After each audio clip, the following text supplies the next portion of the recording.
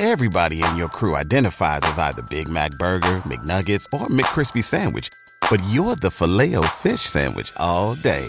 That crispy fish, that savory tartar sauce, that melty cheese, that pillowy bun. Yeah, you get it. Every time. And if you love the Filet-O-Fish, right now you can catch two of the classics you love for just $6. Limited time only. Price and participation may vary. Cannot be combined with any other offer. Single item at regular price. Ba-da-ba-ba-ba. Welcome, everyone, to a Baseball America podcast, the first one of 2011. Happy New Year. Happy New Year from John Manuel and J.J. Cooper. We thank you for joining us, whether it's at baseballamerica.com or downloading us on iTunes or however you listen to the podcast. I want to remind you a couple things about Baseball America. You can join our Facebook page. You can follow us on Twitter, twitter.com/BaseballAmerica. We're over 20,000 followers, which is exciting, so thank you very much for that. And, of course, you can always send us questions for the podcast either at Facebook or on Twitter. And lastly, before we dive into podcast proper, the podcast, as usual, brought to you by MLB Network. And this is a great time of year, whether to join us on our MLB Network offer at the Baseball America store, 4 issues for $4, or to buy the Almanac, which is out. The tape gun is in full effect, back in the back. Coming soon. Coming soon, the Prospect Handbook, JJ, which we put finally to bed on Monday. The last vestiges of it put to bed on Monday. The proofs were done, yeah. Final proofs done on Monday. The supplement finally done on Tuesday.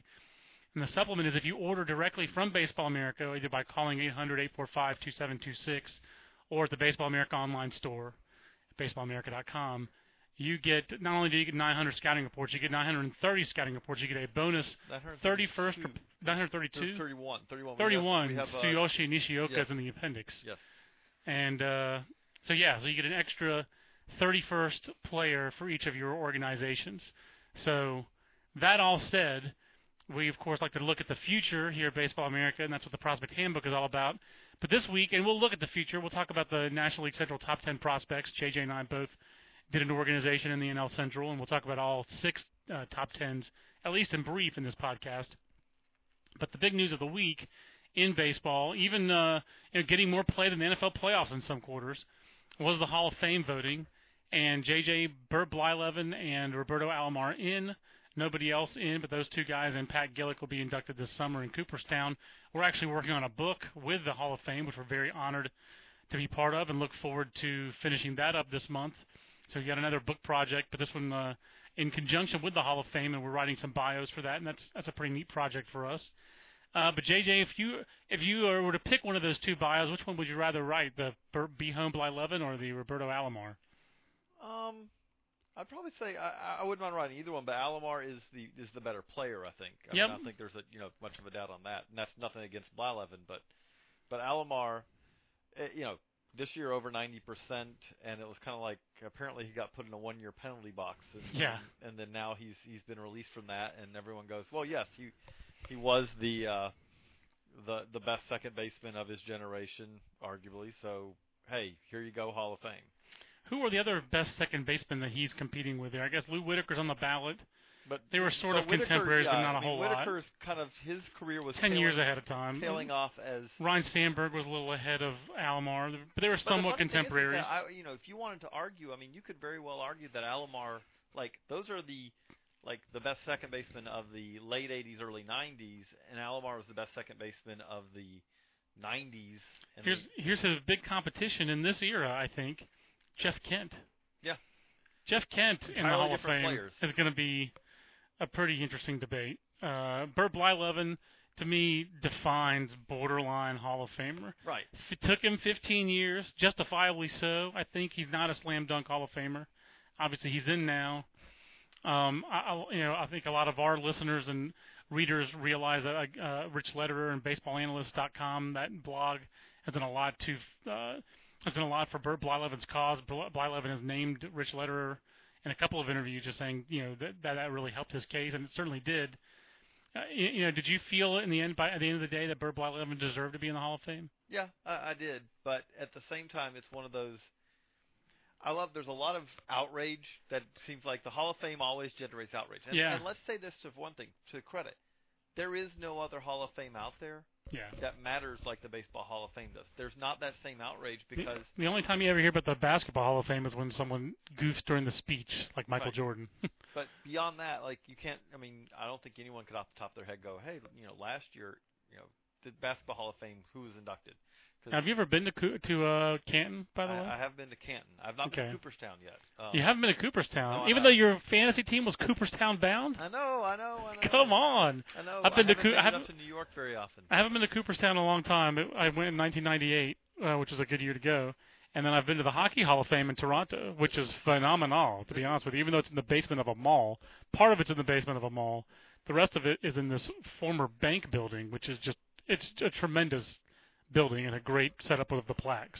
The best way to explain this is back in my more traveling days when I, was not married with kids, which you don't just go off on jaunts as Correct. often. I had friends from college who lived in Ohio, so it was easy to make a trip there. I did not have any friends who lived in New York to where I could. You didn't know Matt Eddy yet. No, did not know Matt Eddy yet. So. Well, I think we both agree that like the Hall of Fame isn't harmed by having Bert Blyleven in, but it wouldn't have been harmed by his exclusion either. And that's the thing is I was going to say there's a lot of outrage that goes along with the Hall of Fame every year, it seems like. And really, one of the things that comes down to is that there are guys who are borderline Hall of Famers, and I do think it's fair to say that you can't get too upset one way or the other. Like, Bert Blyleven straddles that line. Yeah, you're right. He's right on that line for me. And, is he above it and Jack Morris below it? Well, yeah, maybe. But at the same time, it's one of those questions also, the Hall of Fame is different for different people. Some people want an expansive Hall of Fame. Some people want a very compact Hall of Fame that's the true elite of the elite. And those people, that latter group, are SOL, JJ, because that Hall of Fame doesn't exist already. It never did. Well, once did. Once the Veterans Committee said, hey, we're going to get Ian, if you played baseball in 1930, we're going to try to get you in. Because, look, you hit 300. That's it. And if someone wants to try to start their own museum or their own different Hall of Fame with a different name and make it the Inner Circle Hall of Fame Museum, be our guest. No one's stopping you. But the Hall of Fame, I'll paraphrase Donald Rumsfeld as I did on a sports talk show yesterday. You go to the BBWA goes out with the Hall of Fame that they've got, not the Hall of Fame they want. Well, but it's just that is the Hall of Fame already has a lot of guys in it who don't deserve to be in there, and most of them were elected by the veterans, not the writers. And go beyond that. The reality of it is that if you want that elite Hall of Fame, financially that doesn't work. The Baseball Hall of Fame wants people to be inducted because if you announce, hey, this year we're inducting Pat Gillick, right? And no one else.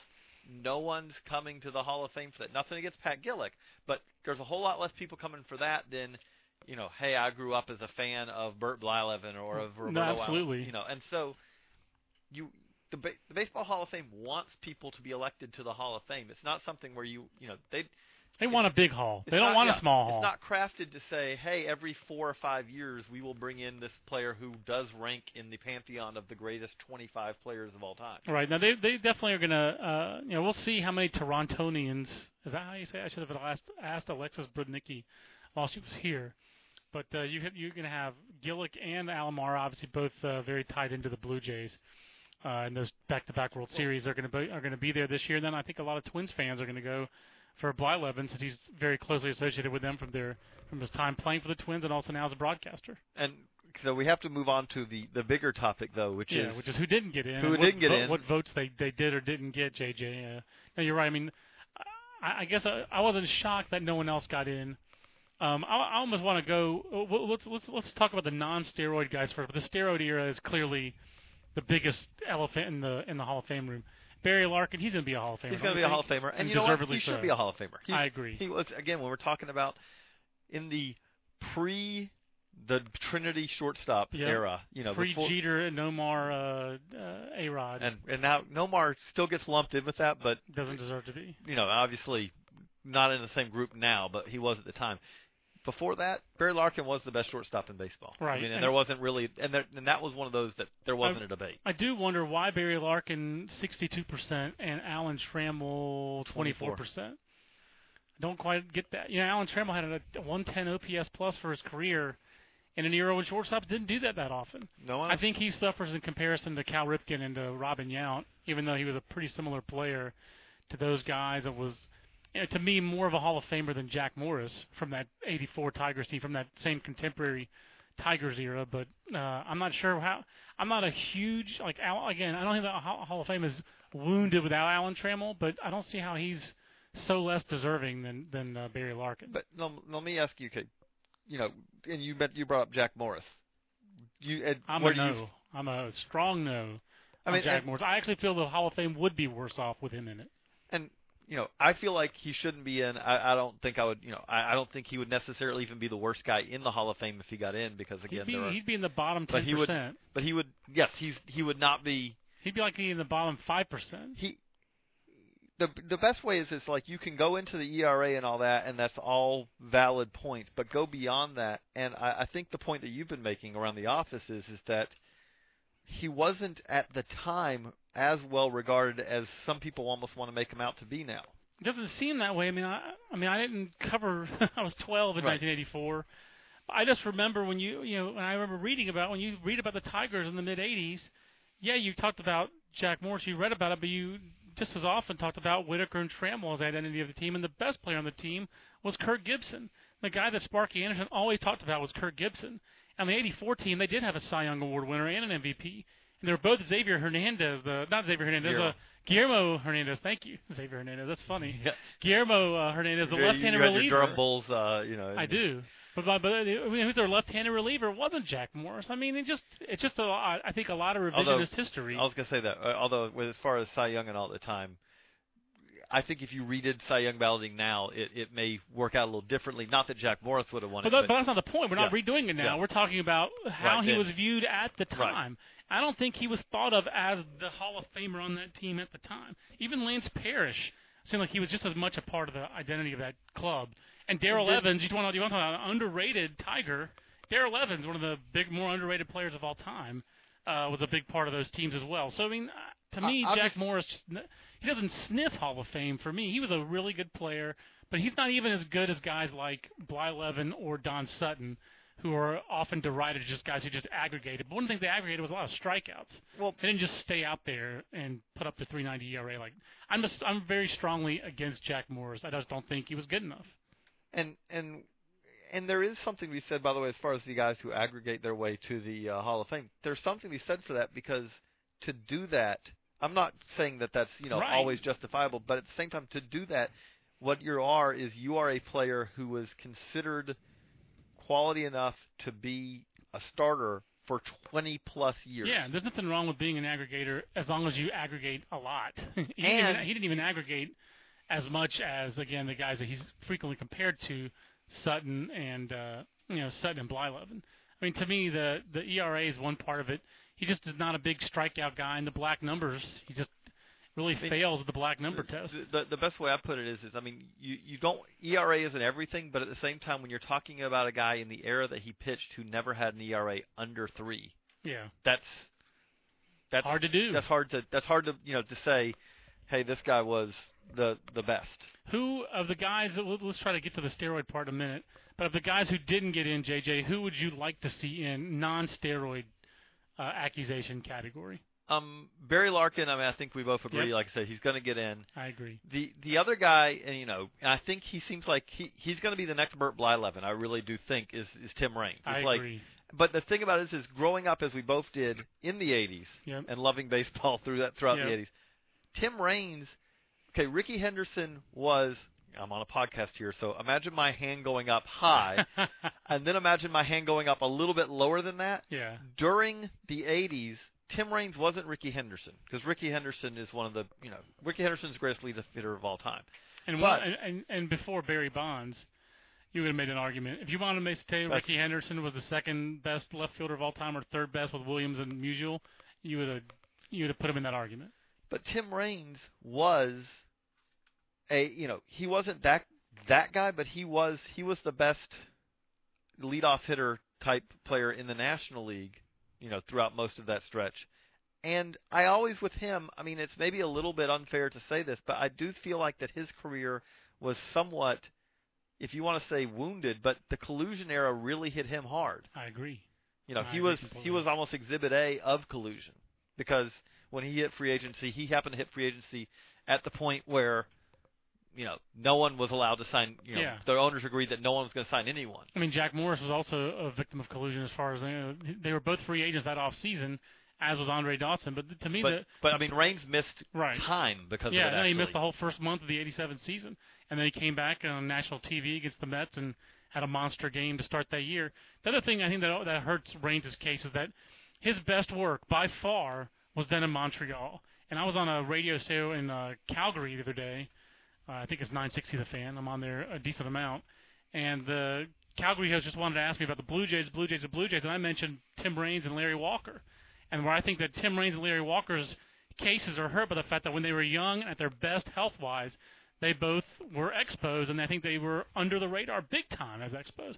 And I think it hurt them a lot more than it hurt Robbie Alomar to be a Blue Jay. But the argument I will make, I'll play both sides of the fence here. The argument I'll make against Reigns is that Reigns' career was like a better version of Dale Murphy's career in some ways, in that Yeah. his peak early was really, really good. Right. Then he settled into being just a decent player. Right. I mean, a good player, Right, not a great but player. you basically look at, you know, from pretty much like age 30 on, he was a guy, you know, he was solid. I mean, but he wasn't that same spectacular player that he was. And part of it also is that, hey, he lived through the start of the steroid era, Right. and his style of play became less, you know. Well, he was really, really good in the 80s. He was a great player in the 80s. He was just good in the 90s. Right. I mean, when he went to the White Sox, he had one very good year with the White But Sox. he was largely- he was seen as a disappointment when he Right. went to the White Sox. He was not the guy that he was in Montreal. Wasn't the game changer. There was also kind of like the little funky period where he just wanted to call me Rock. Right. Don't call me Tim. You know, I mean, that whole thing colors it for me. I think a lot of people think of him as like, yeah, he was great with the Expos, but it didn't last long enough. He was just okay with the White Sox, and then he was a role player with the Yankees. And I'll admit, I'll bring my personal bias into it. I grew up in Georgia in the 80s, so I mean, I got to see Dale Murphy. You know, I guess pretty much wherever you were, you got to see Dale Murphy play a lot if Right, you wanted to, because he was right. on TBS all the time. But if you say, you know, was Reigns' peak as good as Murphy's? No, I don't. I think Murphy's peak was better. I will say Reigns. It was shorter though. It was shorter, and Reigns' decline was more gradual than Murphy's. But I agree with you there as well, and I also think that Murphy gets points for being in center field. For me, I'd take Dale Murphy over Jim Rice, who got in 2 years ago. right. Again, I don't think the Hall of Fame is going to be a worse place if Dale Murphy never makes it, and he's never going to make it. But I could see if Dale Murphy made the Hall of Fame, I'd be fine with it. I'm with you. To me, the three guys who didn't get in yet, who aren't related to steroids at all, who I think deserve to be in the most, are Barry Larkin, Alan Trammell, and Tim Raines. I think Trammell, the more you read about it, the harder it is to find shortstops who put up his kind of offensive numbers.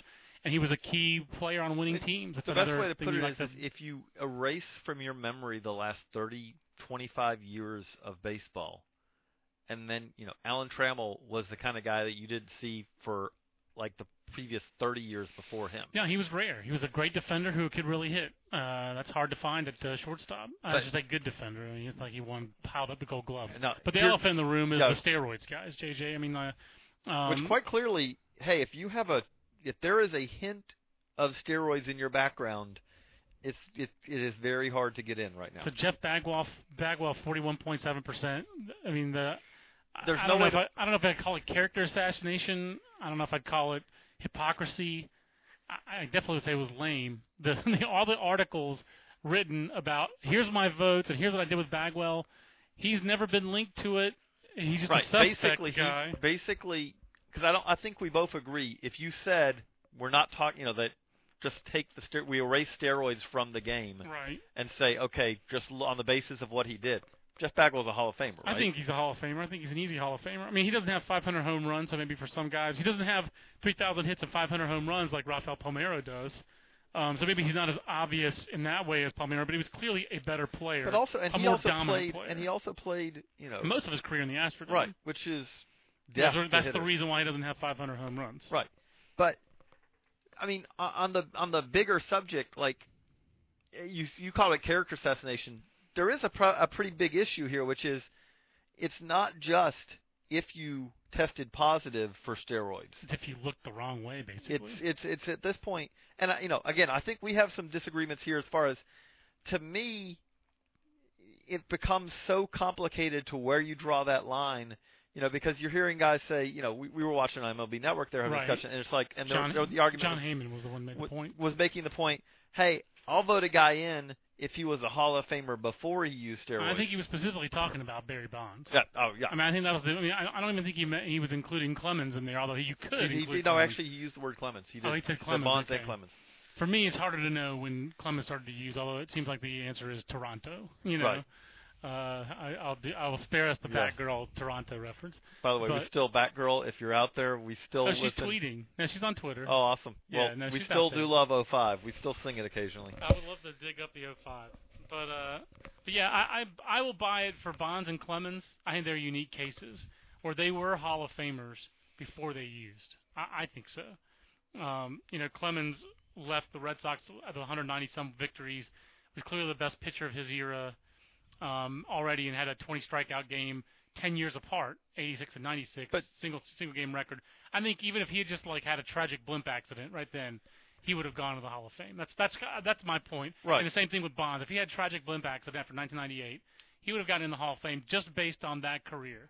But that's also a matter of timing in that their career happened to start in 1987, not 1995. No, I understand that. Because if their career started in 95, their entire career would be under suspicion. It is pretty arbitrary. There's no doubt. It's like, hey, I'm sorry, but you started in you broke in 96, and so I don't dispute that it's arbitrary. And so what my thing is that I guess I'm more on the side of, and this is not going to happen. I know this is not going to happen, but.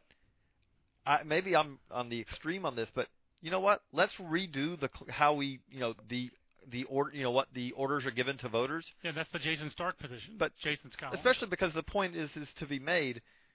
This has been used in the past. It's a shifting rule. Not in that the rule's the same, but Ty Cobb first ballot. Right. No problem. Yeah. Is Ty Cobb more moral than the players who are now, being held out? Right. I mean, yes, he did not use steroids. Steroids had not been invented, but at the same time. Yeah, thankfully we don't have the same.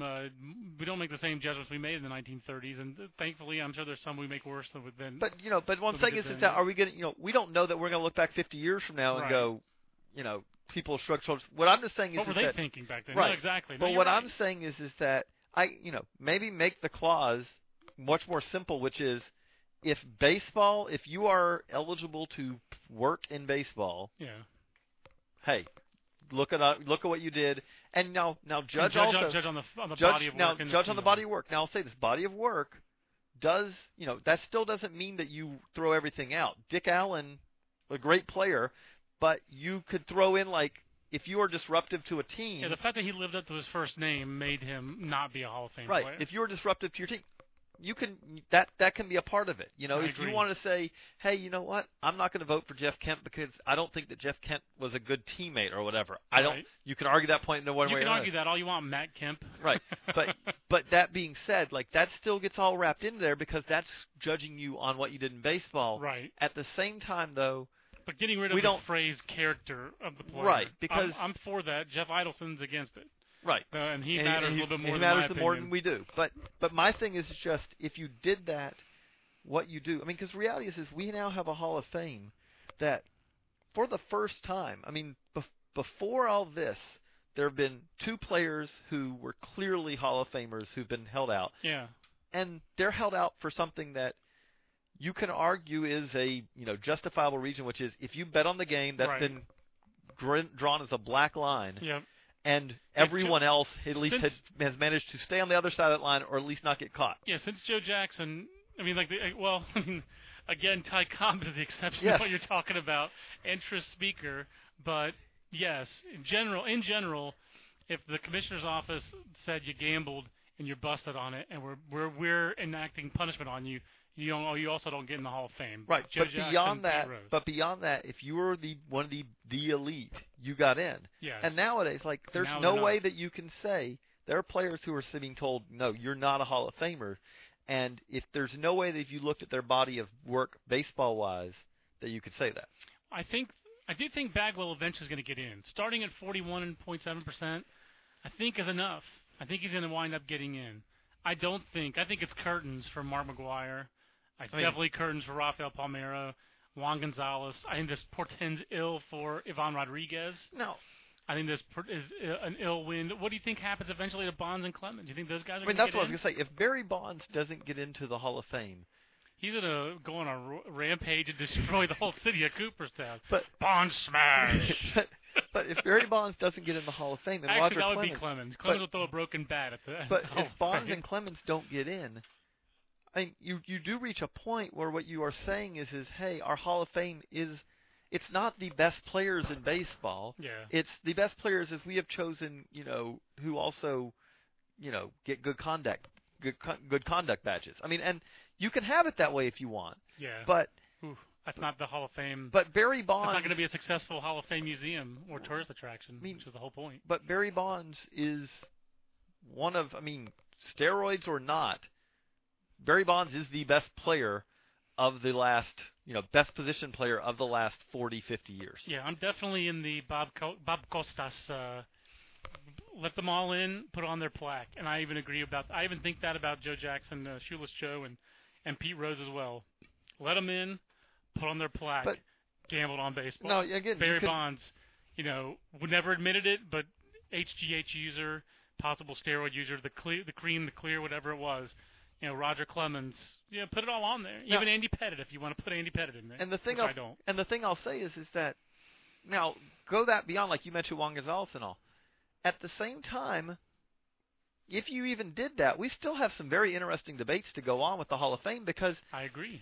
The offensive numbers were so inflated for a stretch of time. Like, is Juan Gonzalez Hall of Famer? My personal thought is probably not. Mark McGwire is borderline. Even with 583 home runs, Mark McGwire's career basically is very similar to that of Dave Kingman. Both went to USC as pitchers and hitters. Both played in the Alaska League and blossomed as hitters there. That, of course, has no relevance in them being similar big leaguers, but it is a nice coincidence. And then, they both had a lot of home runs, struck out a lot. McGwire walked more. He wasn't as much of a jerk but you know what? Kingman. And I was going to say, but by the end of his career, McGwire walked more, but his walks were not the same as – that's not the same as Tim Raines walking because once McGwire reached first base, he was staying on first until he – all walks are not created equal. You look at – this is Juan Gonzalez, thanks to BaseballReference.com. He had 50 home runs once – 50 doubles once. He had led the league in home runs twice. 434 career home runs. In the 90s, I'm not sure. I don't think he's not going to say. My initial thought is I just do not think of him as a. He won two MVPs. That's so you could argue, but I just don't think of him as a Hall of Famer. His career's a lot like Dale Murphy's to mine, without a little bit better offense, but that's because of the era. Not as much defensive value. Really an inglorious end of the career on the field, and you want a character, Dale Murphy.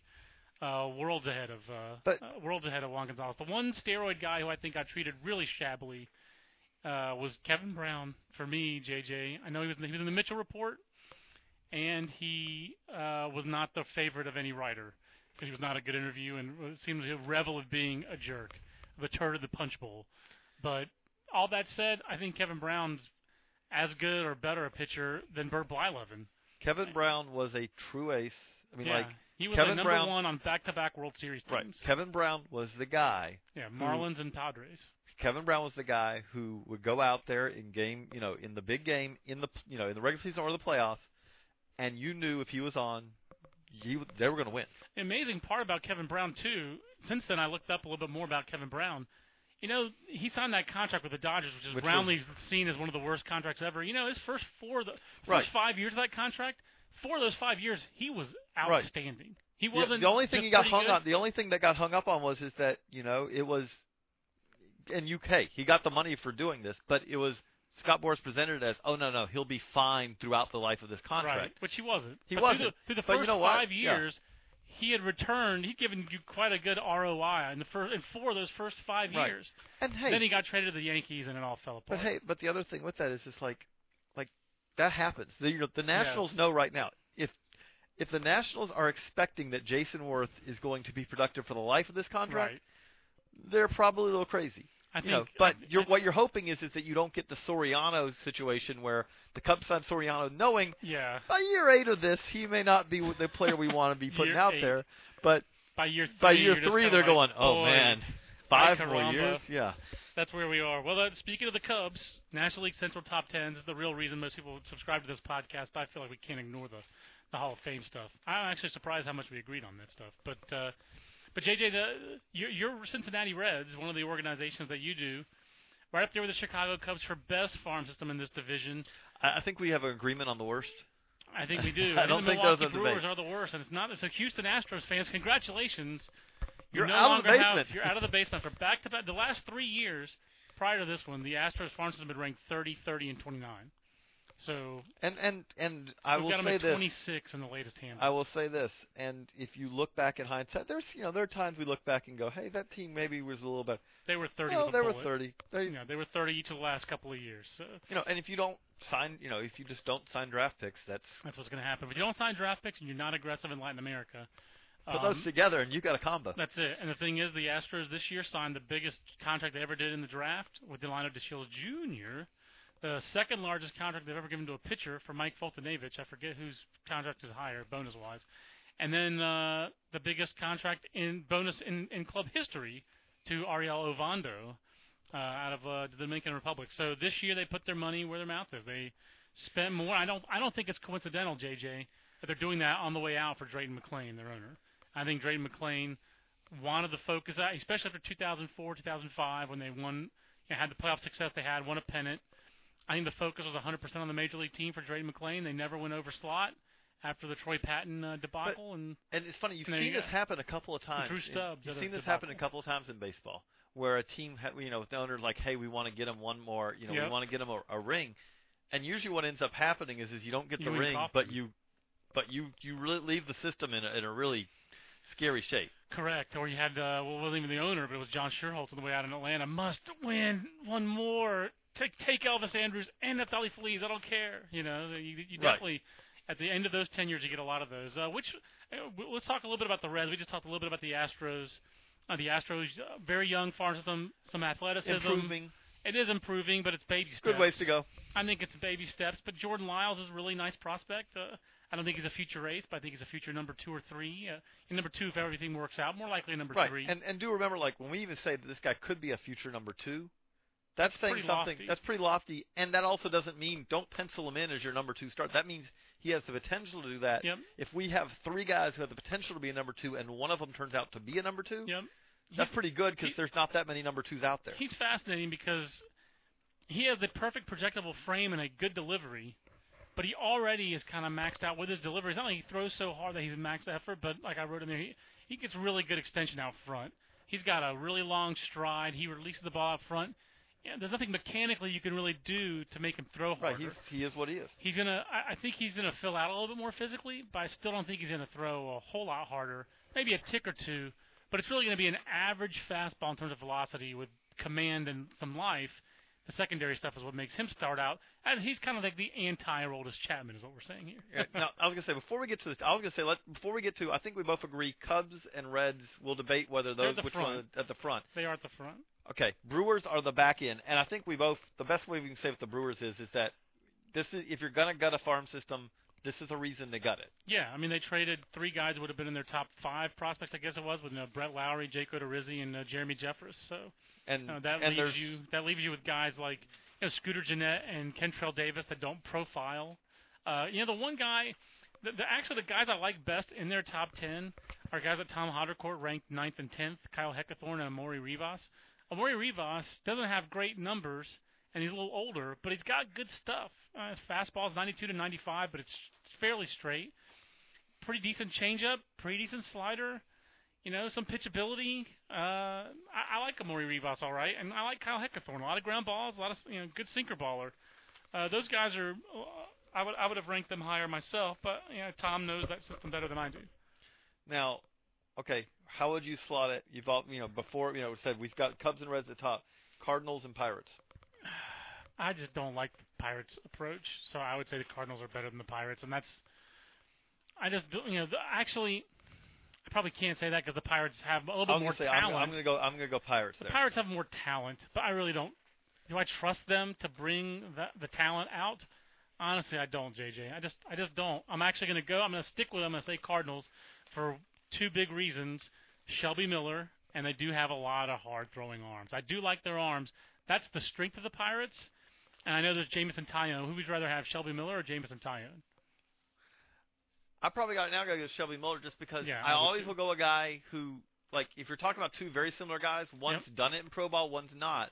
Correct. I mean, although I don't think there's a big difference. There's a big, There's those not guys, a when we huge do our gap. top 100, there's not going to be a huge gap between those two. I think you're right, but I would give the edge to Shelby Miller. This Carlos Martinez joker, the Dominican right-hander the Cardinals signed, he sounds really, really, really intriguing. 96 to 99 mile-an-hour fastball in short stints. Tyrell Jenkins, one of the premier athletes in the draft. Seth Blair, Jordan Swaggerty, Joe Kelly, to a lesser extent Lance Lynn. I've never been a big Lance Lynn guy.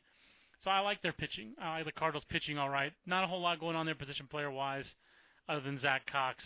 But I really don't like the Pirates 2010 draft. They went very heavy on on young right-handers. I mean, that was 2-1 note. I just don't like it. No, sir, I don't like it. So, that's where I stand on those guys. The problem with the Pirates, they went very high, very heavy on young right-handers, which, hey, the strength of their young talent that they've graduated is position players. Right. That being said, the problem though is that this is not a hey, these guys are ready now, right. and then the next wave, okay, our pitching is a year behind. Right. We're talking pitchers who are 3 and 4 years away. Right. And so by the time that the pitching gets there, the position players, the McCutcheons, the Pedro Alvarez's and all, they're going to be in the middle of their arbitration years, and by the time that the young pitching, if it all works out, gets up there and establishes itself, it's going to be at that point where you go, okay, Pedro Alvarez is heading into his 6th year, and you got to decide, are you going to be able to re-up him or are you going to trade him away? I agree, and I also think that just looking at their entire top 30, for a team that's been as bad as they've been for 17 years, it's pretty embarrassing, top 30. I mean, it's not the worst top 30 out there, but at least the Royals have been bad for a long time, and they've got top 30 to prove it. They've got draft pick after draft pick after draft, high draft. They spent a lot of money, and so have these guys, but it's just not an impressive top 30. It's just there's not a lot of depth.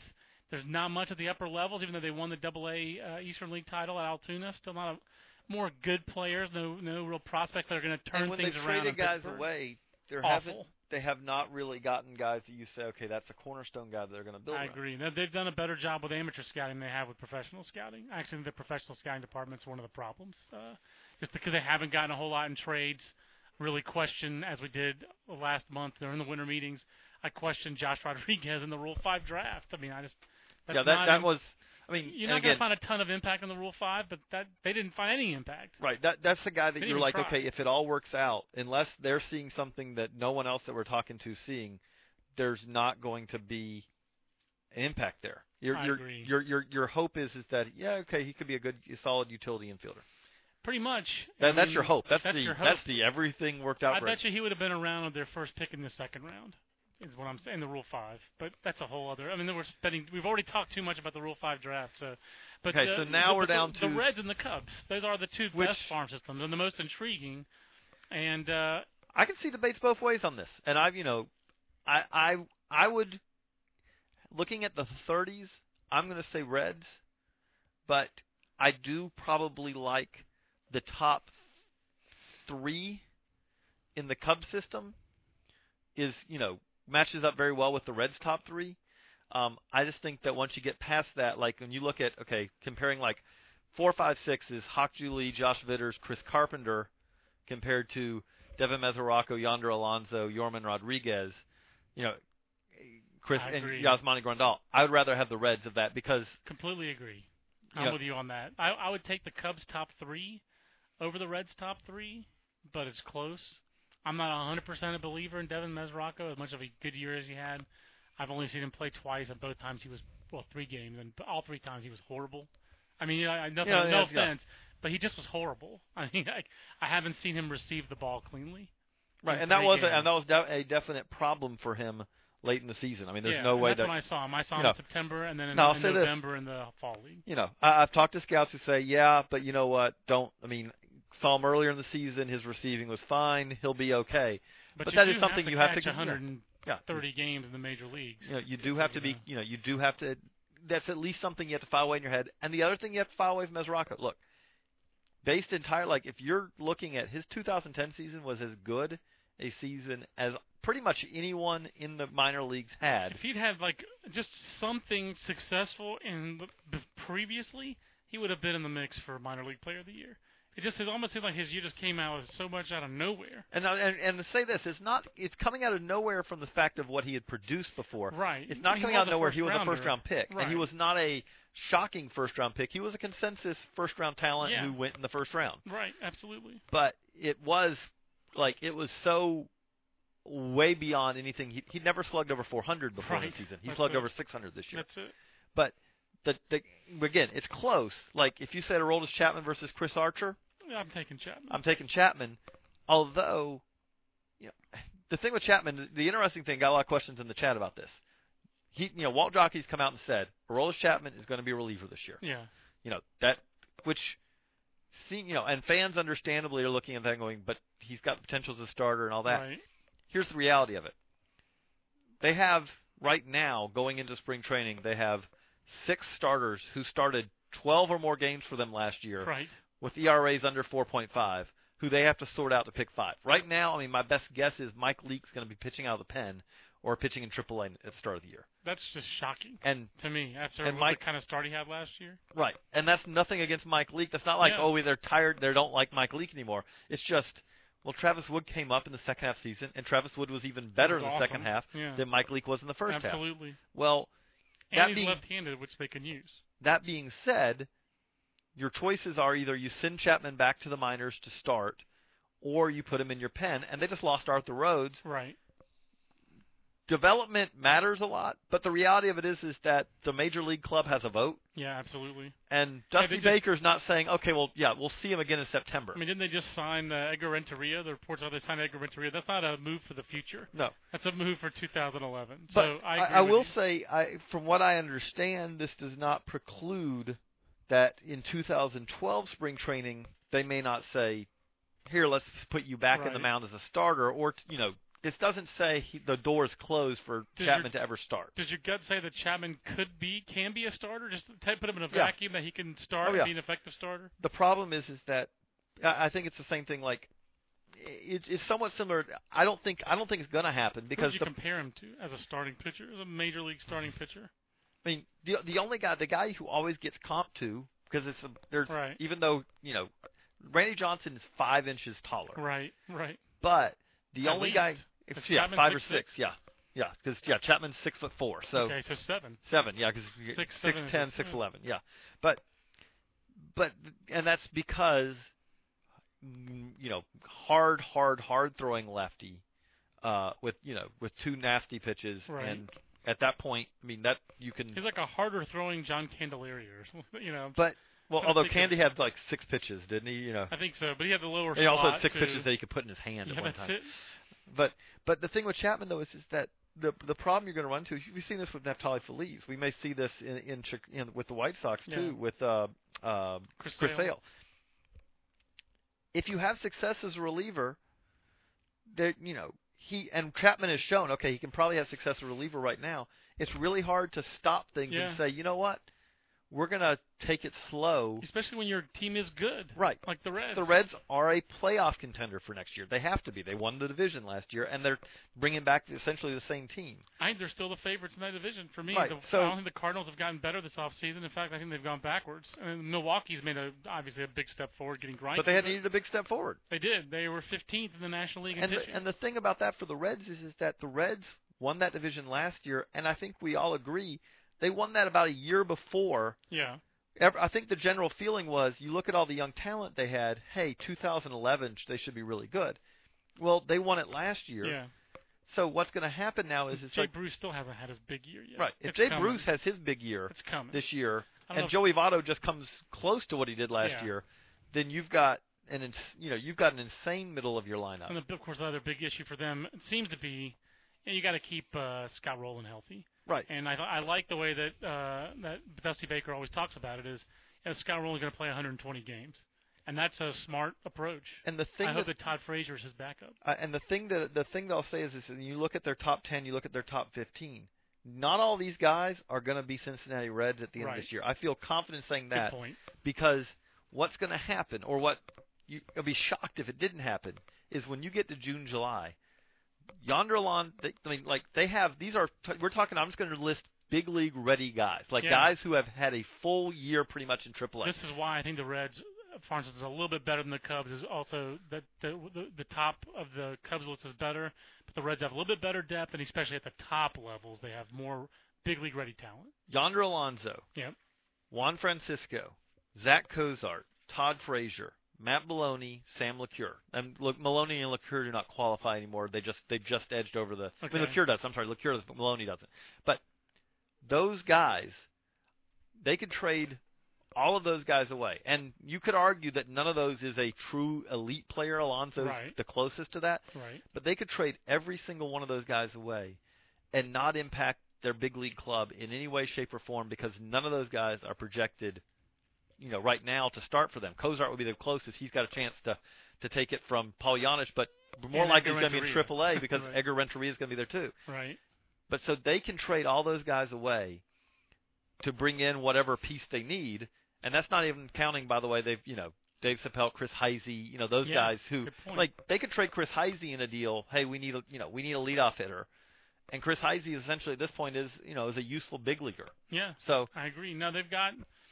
It's a nice luxury to have. They have a lot of big league ready talent, and a lot of those guys are spare parts for them. And the thing that they have that I'll be interested to see what goes on this year is beyond that 10. Then they've got a lot of kind of a little bit lower ceiling but ready to play big leaguer guys at the upper levels.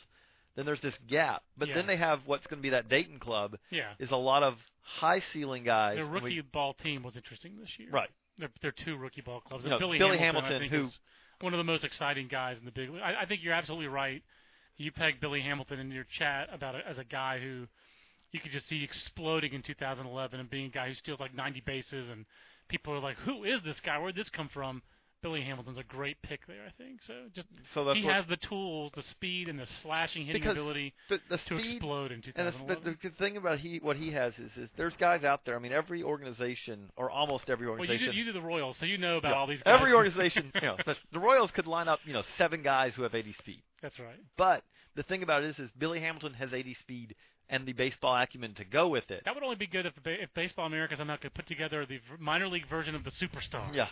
But the Royals win the sprinting events again. But Billy Hamilton. Who'd win tug of war?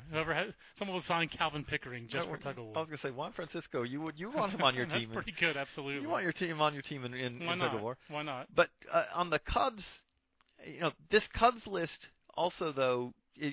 The thing about it is if we were ranking this a year from now, the Cubs list, we could flip on this as far as just looking at these current top 10s because they have some guys who are a little further away.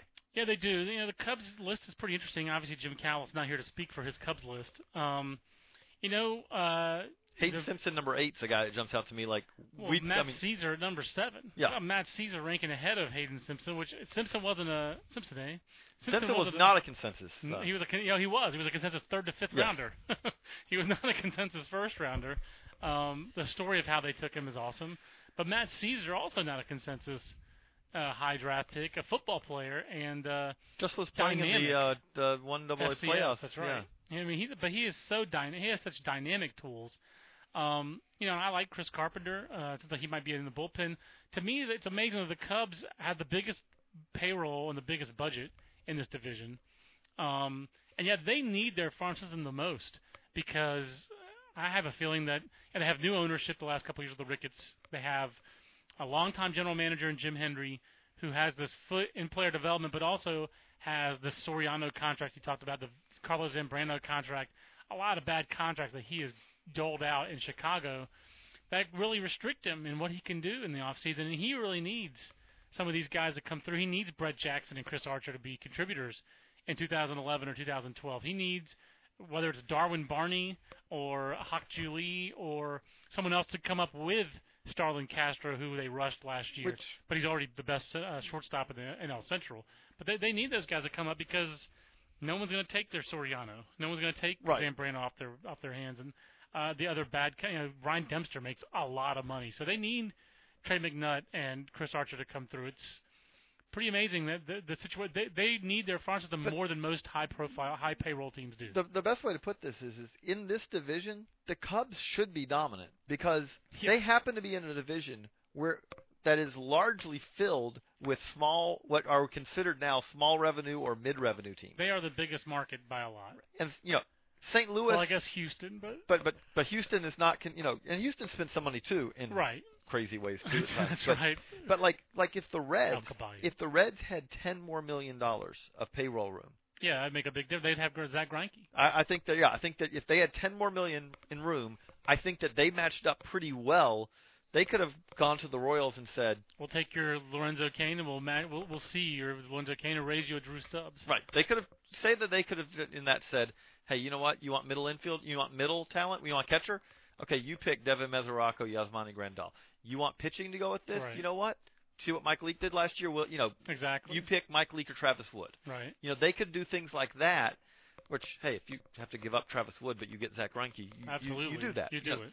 But the thing about it is that that's not really an option for the Reds because they were already at they went into the off season going, okay, we've got a very little bit of payroll room. That's why they don't have Arthur Rhodes anymore, among other reasons. Right. They wanted him. And what they're talking about is they were hoping to get Arthur Rhodes at like $3-4 million, and in this year that's not not happening. And then once that happens, like, hey, we've got money to now go out and sign Edgar Renteria. Well, you're shopping the bargain bin when your money that comes open is you can get Edgar Renteria at this point. At least it's a good thing for baseball when Edgar Renteria. No offense to Edgar Renteria, but he's no longer commanding $11 million contracts. He's signed some pretty big contracts the last few years of his career. But no, I agree. I think I agree with you. I think I'll give the Reds a slight edge over the Cubs, but those are the two best farm systems in the division by a lot. I know we need to wrap this up, but I just want to say, like we'll have coming up on the website and in the magazine, I did a story for this issue about the other thing that jumps out with the Reds is that pitching. They're producing pitching now. Which has not happened since the days of Mario Soto. I was there for Brett Tomko's first professional start. He was a Charleston Alley Cat, I believe. Was that what the West Virginia team was known by at that time? And they played in Hickory in the South Atlantic League, and second round out of Florida Southern, the Mocs. Played for the legendary and late coach Chuck Anderson down there. And until Johnny Cueto and Homer Bailey came up, that was the last starter that the Reds drafted and produced. And again, they traded him for good reason. They traded him for Ken Griffey.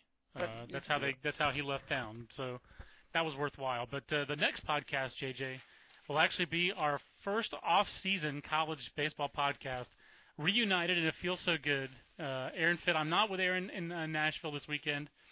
But Aaron's at the ABCA Coaches Convention. So next week, Aaron and I are going to hook up either on Skype or Google Chat or whatever, and we'll do a college baseball podcast. It might even be on a Monday. Who knows? But we will talk about this college off-season, the Cal baseball decision to drop baseball, and the resultant transfer of Eric Jaffe to UCLA, which is a big deal. Recruiting rankings are up for that if you want to talk about that.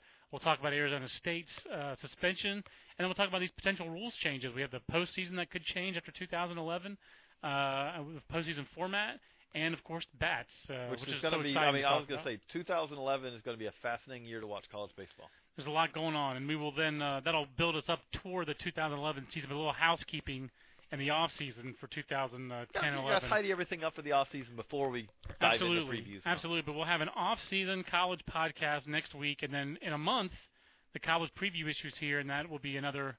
We'll kick off another year of college podcast. Absolutely. So look to that, and if you have questions for the college side, you can send those to us at podcast@baseballamerica.com.